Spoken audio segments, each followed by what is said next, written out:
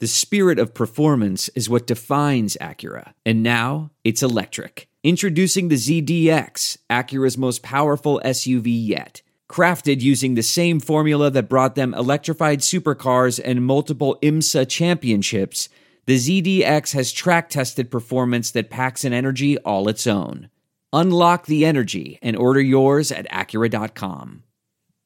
Hey, what's up, Pels fans? I want to take a moment to tell you about our friend Ralph Malbrough and Andrew Juge at Saints Happy Hour. Not only are they the podcast that Sean Payton hates, if you guys haven't heard that excerpt, you need to, but they cover the Saints with a perfect blend of sincerity and stupidity. God's honest truth. I love this podcast, you guys. I listen to every episode. It's honestly my favorite. I probably listen to 30 podcasts per week, and I never miss these guys. Not only because I love the New Orleans Saints. I had season tickets from 1991 to 2002. But honestly, these guys are just freaking hilarious. I podcast all the time, as you guys know, and I often lament that I'm not as funny as these guys. So make sure you download their podcast, perfect blend of fun and Saints coverage. Search Saints Happy Hour wherever you get your podcasts, and let them know we sent you. You are listening to The Bird Calls on the Armchair All-American Network. For more on your Pelicans, go to iTunes, search The Bird Calls, and subscribe today.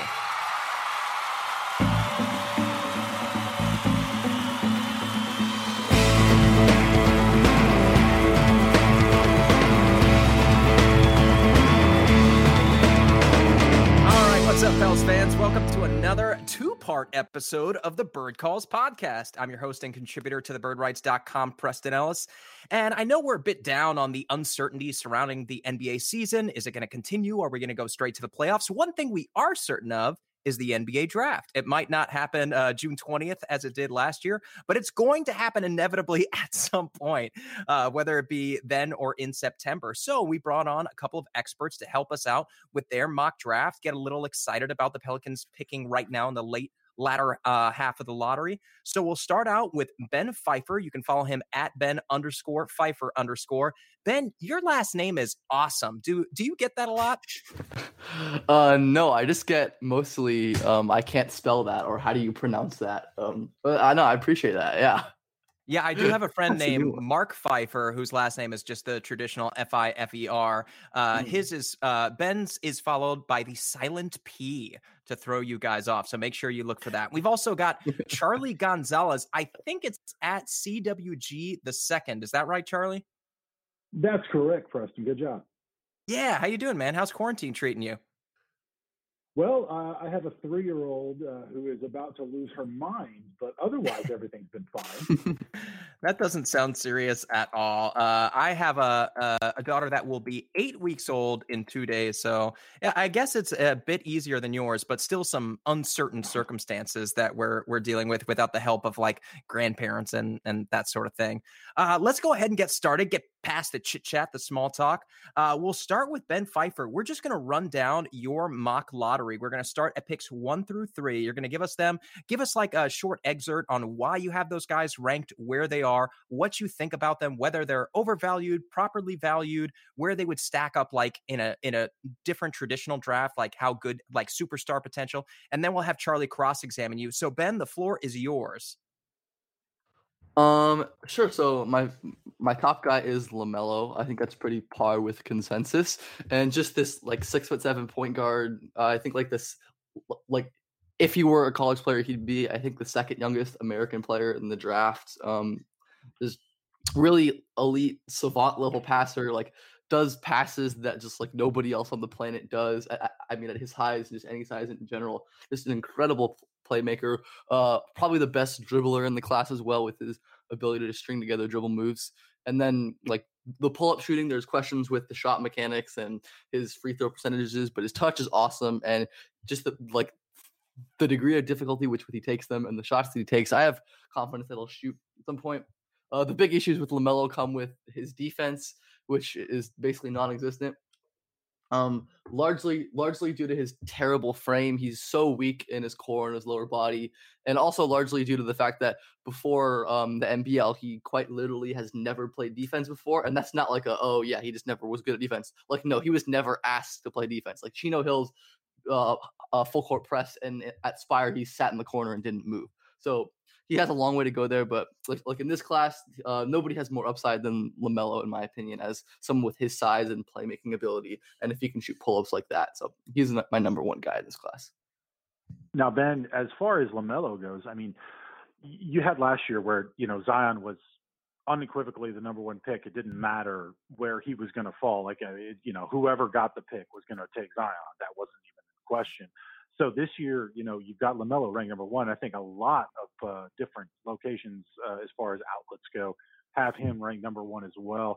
Do you think that is like a 50-50 chance based on the lottery results or somewhat less of an opportunity, kind of like, flavor of the week kind of thing, whoever kind of ends up with it?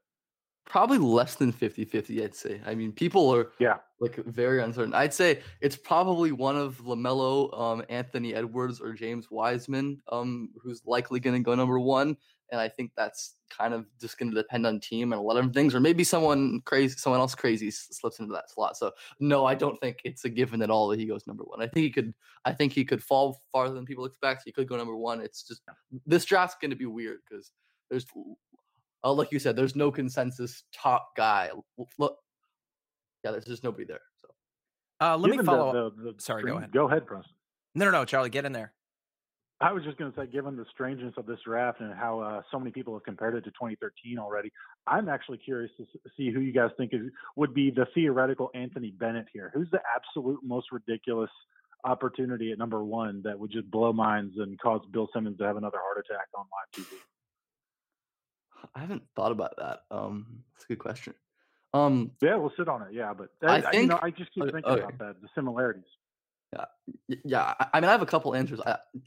I think if like in terms of shock factor or in terms of like how badly it would end up, or both. I think both kind of impacted. The first one that came to my mind is Tyrese Halliburton.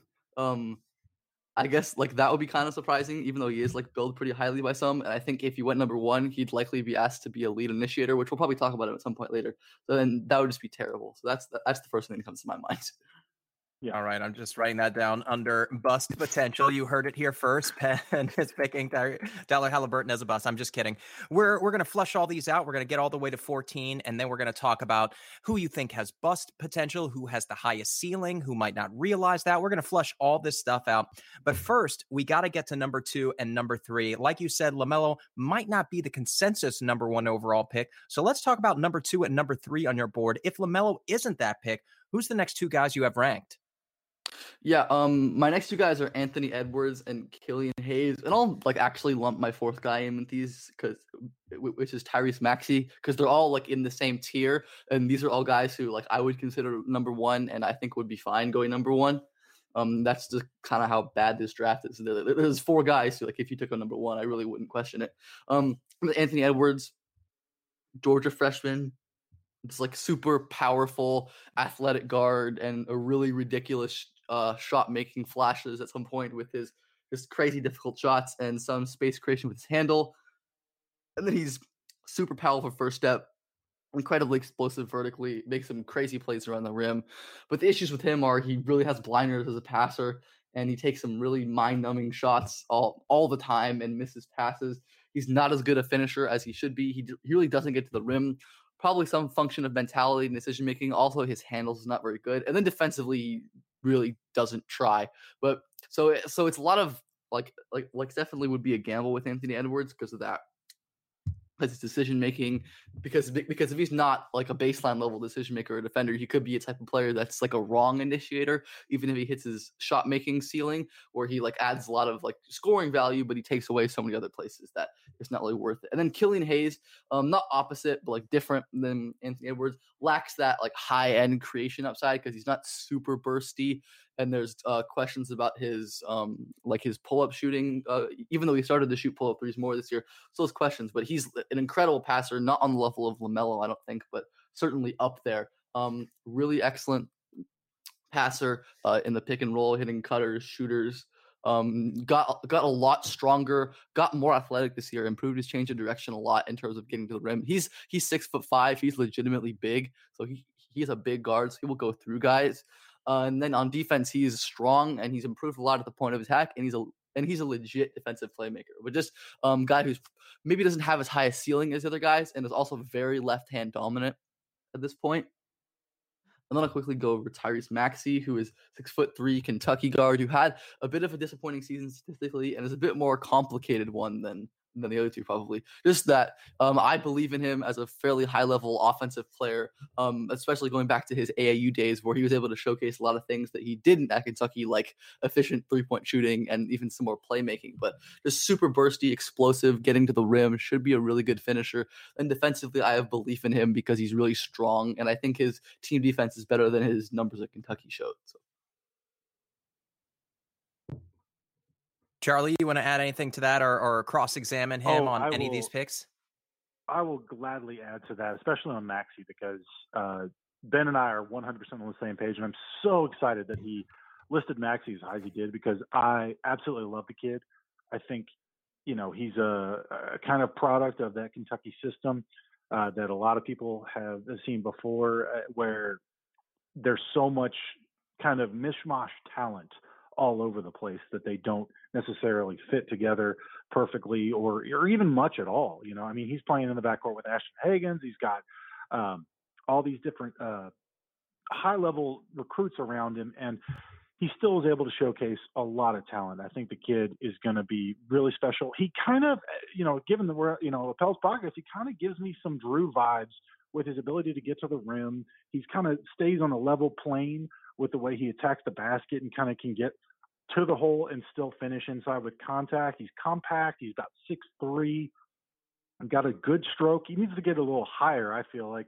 It's kind of a little flat sometimes, but I think it's a good form. And again, we're talking about if he theoretically gets, more reps in a pro system that's not the Calipari, let's roll the balls out. But I think that Maxey's a huge, huge opportunity with this class, depending on where he goes. I think that there is some necessary for him to go to the right system and be in a right environment, but he could be a real high-end player. Yeah, there are things Maxey can't do, and I think that's definitely not overlooking his limitations, because he's not going to be a pick and roll playmaker, and there's definitely a chance his shot isn't as good as advertised. But in this class, given his slashing upside and his legitimate 3-level scoring upside, it's hard for me to pass on him. Or it's hard for me to not include him in this tier. And I think he's, like you said, the Kentucky system. Although don't want to just chalk up all of his flaws to he played at Kentucky, so he's perfect. But that's a legitimate thing that Kentucky does suppress talent. I mean, if you listen to Tyrese Maxey talk, he'll talk about how he basically never played off ball before Kentucky. He was never asked to shoot mid ranges before Kentucky, so he had to adapt a lot this season, on the fly. And I think there's no reason he couldn't do that in the NBA, because, like you said, he's super charismatic, seems like a hard worker, seems like a really good guy. So excited about him. All right, now I'm taking a lot of notes here. Obviously, you guys are the draft experts. I spend all my time watching NBA, and I can't imagine how you guys make time to watch both sports. But here's what I'm going to interject here. It seems that there is a bit of dissension between different draft forums, from Bleacher Report, NBA Draft, NBA Draft Express, NBA Draft Net was the first one that I was mentioning. And now we're getting through your mock draft, and it seems like each one of these different sites has vastly different opinions on where each of these guys land, with LaMelo Ball and Anthony Edwards being the obvious exceptions. But Killian Hayes, Tyrese Maxey, they're both around the 9 to 13 range among other forms. I don't mean this as a bad thing. I mean this as a really good thing. We don't know how these teams are going to evaluate these players. What do you attribute to this difference of opinion between all these sites? Why are these guys so difficult to peg down as unanimous among all these different draft sites? Well, Maxey probably is a lot of it's just his underwhelming this season, which I think is reasonable. But at some point, it goes too far, like you said, with him. I think in the lottery, that's just late lottery is incredible value for him. Killian Hayes, maybe some international familiarity. Also, Killian Hayes has never really been a big that highly rated for whatever reason. But I think, like you said, it's going to vary everywhere in this class. Opinions are so all over the place. Sweet. We've only got 30 minutes. Go ahead. I was also going to say, I think that a lot of it has to do with the high level of international injection in this draft as well, because I mean, even the American players like LaMelo and RJ Hampton are both, playing overseas and kind of out of sight, out of mind. So that's two players who we would at least have more exposure to on a national level and from a kind of casual viewer aspect. But then you still got, like Killian Hayes, you've got Denny Avdija. I can never say his name right. Avdija. And then even guys like Theo Maledon who have been kind of in the mill for this for a while. So these are kind of a lot of players.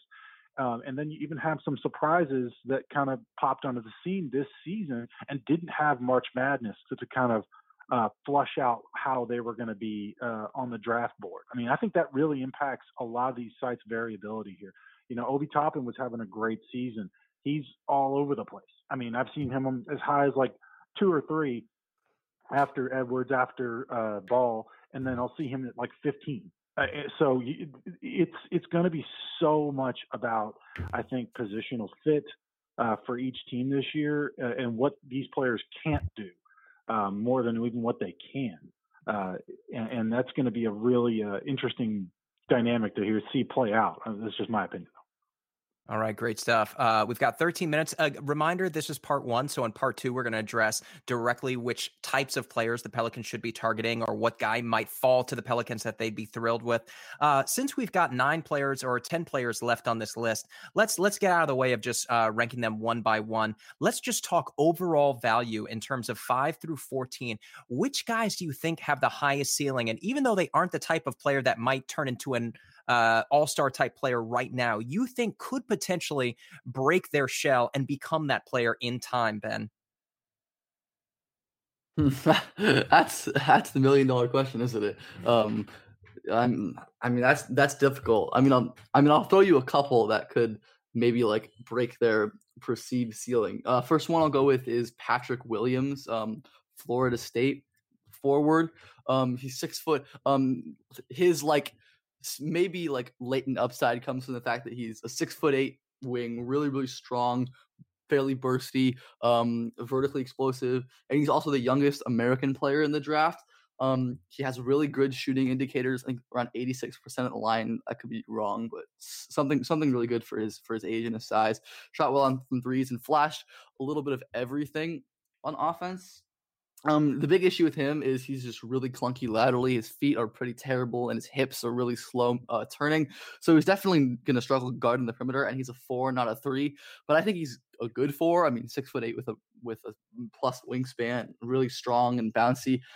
Just like if he could get in a strong development system, like a system that's really going to develop his skills and turn his offensive flashes of pick and roll passing or pull up shooting into something that's more material, then he could be a really, really great player, because the NBA is always looking for big players who can do lots of things and are versatile. So he's definitely going to be up there as like a maybe latent upside shot, or maybe someone who could flame out because he just can't move enough, or the flashes won't materialize. But he just being so young is a point in his favor. Charlie, is there a steal that you see in this lottery, some guy that you're really, really high on that maybe necessarily you don't think the draft experts have ranked highly enough? Wow, that's a tough one. In the lottery range, there's a few guys. And again, this speaks to the kind of all over aspect of this draft. I do like the Avdija, I believe he's Maccabi Tel Aviv, Israel. Gives me a lot of, and I hate to do this because, you compare a white foreign guy to another white foreign guy. But he gives me a lot of Gallinari vibes when I've watched him. He's not very strong right now from the tape that I've seen. So that's an area that he's going to need to improve, because he's kind of going to be one of those like tweener 3-4, similar to like Gallinari, similar to Melly, similar to like guys like that are going to have to play. But I like his some of his instincts a lot as a scorer, as a shooter, playmaker. Aaron Nesmith, the kid from Vandy, he's going to be a big time shooter. He's a knockdown shooter. He's going to be able to slide in and play basically everywhere. He's big. He can fire it from all over. And I think that's the kind of guy that's going to be most valuable here. I don't know if there's going to be like, a massive, Giannis coming out of the lottery, similar in the past. And also, we just talked about Maxey. He's a guy that's probably going to fall similar, and I think Maxey's maybe the kind of type of player that will be high value later on in the draft that a lot of people aren't necessarily counting on. And the last one I would say, as far as in that range, it just depends. I would say Okongwu, the USC forward center. A lot of people call him Bam Adebayo 2.0. He's got some of those similarities, but again, he's got, I think it depends on where you're able to take him. But Okongwu is a really talented, nice player that I think would be an awesome value depending on where you can get him in the lottery.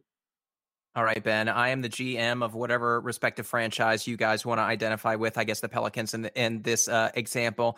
I've got a pick. We're on the clock. I'm about to select this player, and then you stand up and you say, hold a second, Preston. I think you might have ranked this guy too highly. Let's go back to the drawing board and let me explain why you might be reaching for this guy and why he's not my favorite pick at this spot. If there's somebody who's being overvalued that you think might not necessarily live up to his first-round draft grade, I think we talked about Tyrese Halliburton earlier. Who are some other guys that you think that other experts are just overvaluing at this point in the process? Okay, so I mean, there's a couple obvious ones that I don't have in my top tier. That's first is James Wiseman, who I've come upon a little bit. I mean, he's 7'1". He's massive.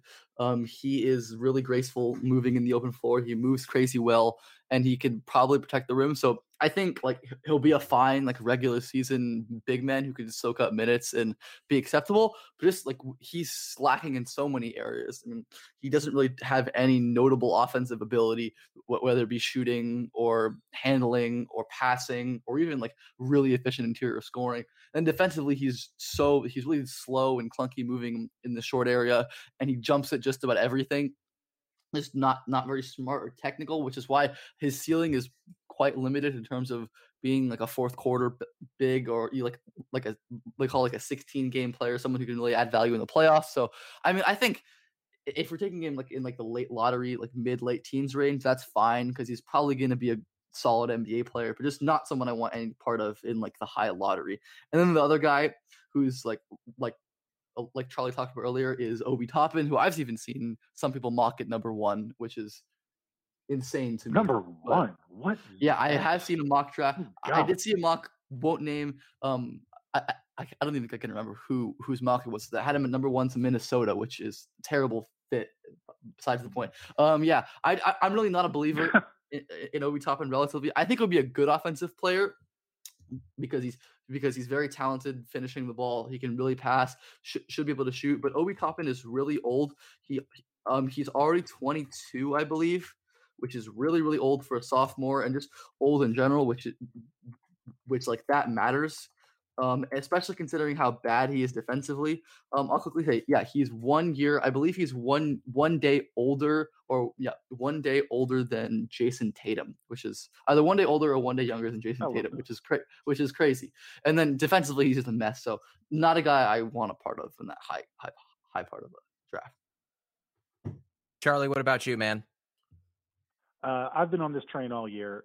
Cole Anthony. I know that he's fallen down on a lot of big boards and kind of more into that late lottery range. I absolutely am. I don't know if you want to call me a hater or what. I cannot stand Cole Anthony, his game, anything of that nature. I think he's Austin Rivers 2.0, which if you want to draft that, that's fine. Austin Rivers, has had a reasonably successful career.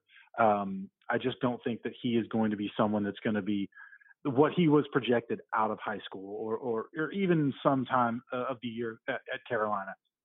I just cannot see the shot selection, the overall physicality, just everything kind of projects to me on a very downward level as far as when he gets against pro competition, against pro defenses and scouts. It just there's nothing about his game that jumps out to me as anything beyond mediocre or average. All right, good stuff. Now we've got two really good questions. And for those of you who sent questions, thank you so much. We're going to get to most of these on the second part of this pod because most of them are Pelicans related. But for those that aren't, that fit what we're asking a bit more right now, from Will Moe and Michael de Blasio, hopefully I pronounced that correctly. We'll start with Ben. Is there any player in the NBA draft that would be worth trading up for without giving up too much? I can't pronounce this, but Avdija, Toppin, Killian, these are the ones that he's recommending. If you are a team in the latter half of the lottery, or maybe a little bit behind that, and there is somebody who's falling to that spot, who to you would be worth trading up for, Ben? Short answer is the short answer is going to be nobody, because I think generally trading down is advisable. And like especially in this class where there's going to be more value later, I think getting more picks, especially for next year, which class is totally stacked next year, at least at the top, if you can get picks next year. But I'll say, I guess like there's some situations. There are two players who I think a team could really rationalize trading up for, and they're the two guys that we've already talked about, which are Killian Hayes and Tyrese Maxey. Because like if you're saying like pick 14 and Maxey's still not gone, I think if you can give up a reasonable amount and go get him from like pick 19 or 20, that's killer value. Like if you can not give up too much. Same with Killian Hayes, but he'll likely go a little bit higher. Besides those two guys, I mean, there's nobody who I really think is worth giving up that many assets, unless like you can give up like a late second or some like some crappy contract filler. Like, but generally, I would be anti-trading up. All right, Charlie, is there somebody, if you're the Pelicans, let's say, and you're at 12 or 13, and you see somebody sliding down to like 8, 9, 10, and you've got all these Lakers picks, you've got your Pelicans picks, probably second round picks aren't rich enough to move into that range. But if you do want to use a Lakers pick to move up, let's say 2 or 3 spots, who are you targeting? So I'm going to go against the grain here, at least for this pod, especially against Ben. I would actually not be upset trading up a little bit and offering up a little bit of value for James Wiseman. I am actually a believer in Wiseman. Now, I will, full disclosure, I am a big man aficionado and fanatic. I do love myself some footers and big guys as it is. I understand and agree with Ben on all the negative points on Wiseman. I really do. But given the situation you're describing here for the Pels, I think that Wiseman theoretically could be a long-term major upgrade over Jackson Hayes. Even though I don't dislike Hayes, I just think that Wiseman's got this complete package that gives me a lot of kind of Miles Turner meets DeAndre Jordan vibe. Doesn't mean that he's going to become the kind of shooter that Turner is or defender, and doesn't mean that he's going to become the elite lob threat for sure that DeAndre Jordan is. But if we were able to get him in the late, 7, 8, 9, 10, I could totally conceive and rationalize the Pels giving up a little bit of capital for moving up, but not necessarily jumping out of the next few drafts. Like Ben said, this one's just too weak. I've even mentioned it before that trading out of this draft entirely as far as the first round would be more prudent than necessarily moving up for any particular player. But I am much higher on Wiseman than Ben is, but that's just a personal preference and projecting down the line. Also because I really think that going forward, you're going to need to be able to have in the next era of basketball, there's going to be more bigs that are going to be more dominant with, Embiid with Jokic. Davis is obviously not ever going to play the 5, so you're going to have somebody to contend with their 2 bigs on the Lakers eventually. So that's my rationality as far as looking ahead at potentially moving up for Wiseman. All right, this will be our last question, and it is a good one, Ben. It's something I've wondered myself. Obviously, the Pelicans struggled to find their version of a 3-and-D wing for quite some time. Now they've got a version of that in Brandon Ingram, an elite scorer, not necessarily fitting that role I was just talking about, but just finding a wing. And Will Moe has a question here. He says, how does positional/role value affect how you rank players? For example, every year, but especially this year, guys like Nico, Terry Riller, Trey Jones, Dotson, Flynn, Winston, backup point guards are very available. So how does that affect how you are ranking these players, Ben, and how you're associating value to them based on their position? I mean, yeah, the question basically hit it on the nail. Positional value is hugely important, and like, there's a reason that I think Onyeka Okongwu is likely to be a very good NBA player, and maybe the safest bet in this class to be like a good NBA player, and I have him like towards the back of the top 10, just because he doesn't have that like primary initiator offensive upside, which is really what you need at the top of the draft. And then as the draft comes, I'm going to prioritize wings, because wings are really scarce in the NBA and they're important. And like I said, I'm going to devalue like fringy backup point guard types, because they're just so easy to find. And like it's just an example. Like, I've been watching a lot of international basketball lately, and it's just a stark reminder of how difficult it is to be a scoring guard in the NBA. Like you'll be watching and you'll see a random like really great college scoring guard. Like, I was watching some game the other day and I saw Peyton Siva, like he used to play at Louisville, and I'm like, I remember that guy who just like a great college guard can't make it in the NBA. There's so many of those backup point guard types, so it's just ranking them highly unless they have some really special traits. It's not that great to me. I mean, in this class, maybe a little more lenient because it's just a really poor class in general. And then like same with backup big types, who I think are a little more valuable than backup point guards, but still like are still pretty replaceable. So absolutely, positional value matters a lot in terms of rankings. All right. What about you, Charlie? You said that you love footers. Talk about why, if you are somebody above the age of, or above the size of 6'6", 6'7", 6'8", and you have that highly coveted wingspan, as we mentioned before the podcast, what can that do for you when assessing someone against, like he said, those jitterbug type scoring guards? Oh, it's huge. I mean, you're playing backline defense. Now you're talking about at the highest level. So being able to rotate is as important as being long and being able to hold your ground inside. So at the highest level, you have to be able to at least contest and contend. Personally, you know, I'm a big guy myself. I played college ball, but I didn't, I always had to play against guys they're bigger and taller. I mean, the toughest guys were always the longest, stoutest guys. I'll never forget playing against Greg Oden was like playing against, a shadow. And it's just that size, that length and ability to still recover can cause so much damage as far as defensively, because you look at, their shot blocking, and I know they have a lot more statistics these days that showcase effective field goal percentage around the rim. And that matters as far as getting the size of a player. He has to be able to move. They have to be able to be versatile. There's a reason that Rudy Gobert and the Jazz have struggled every year as far as keeping him on the court against certain teams, which speaks to Ben's point about the modern game and how challenging that can be.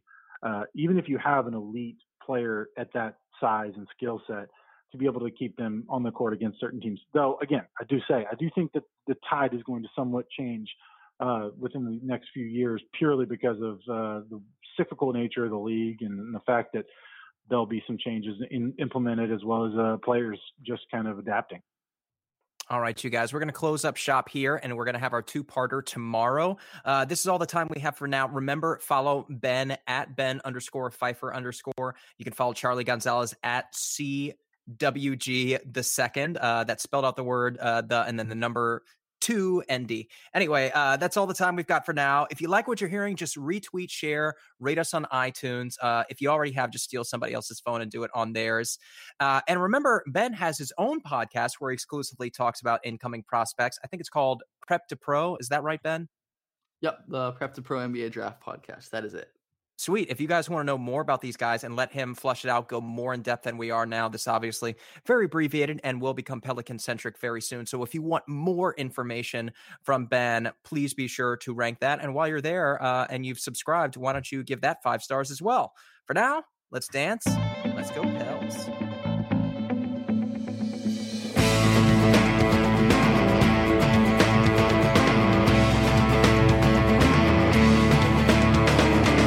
Thank you for listening to the Bird Calls on the Armchair All-American Network. If you like what you're hearing, please take a moment to rate us on iTunes, retweet, share with your friends, and most importantly, subscribe today. Have you ever wondered how to say good morning in Italian? Or what is goodbye in French? You can ask Alexa. Just say, What is happy birthday in German? Or how do you say hello in Japanese? Do you want to know how to say I love you in Spanish? Ask Alexa and start learning a new language today.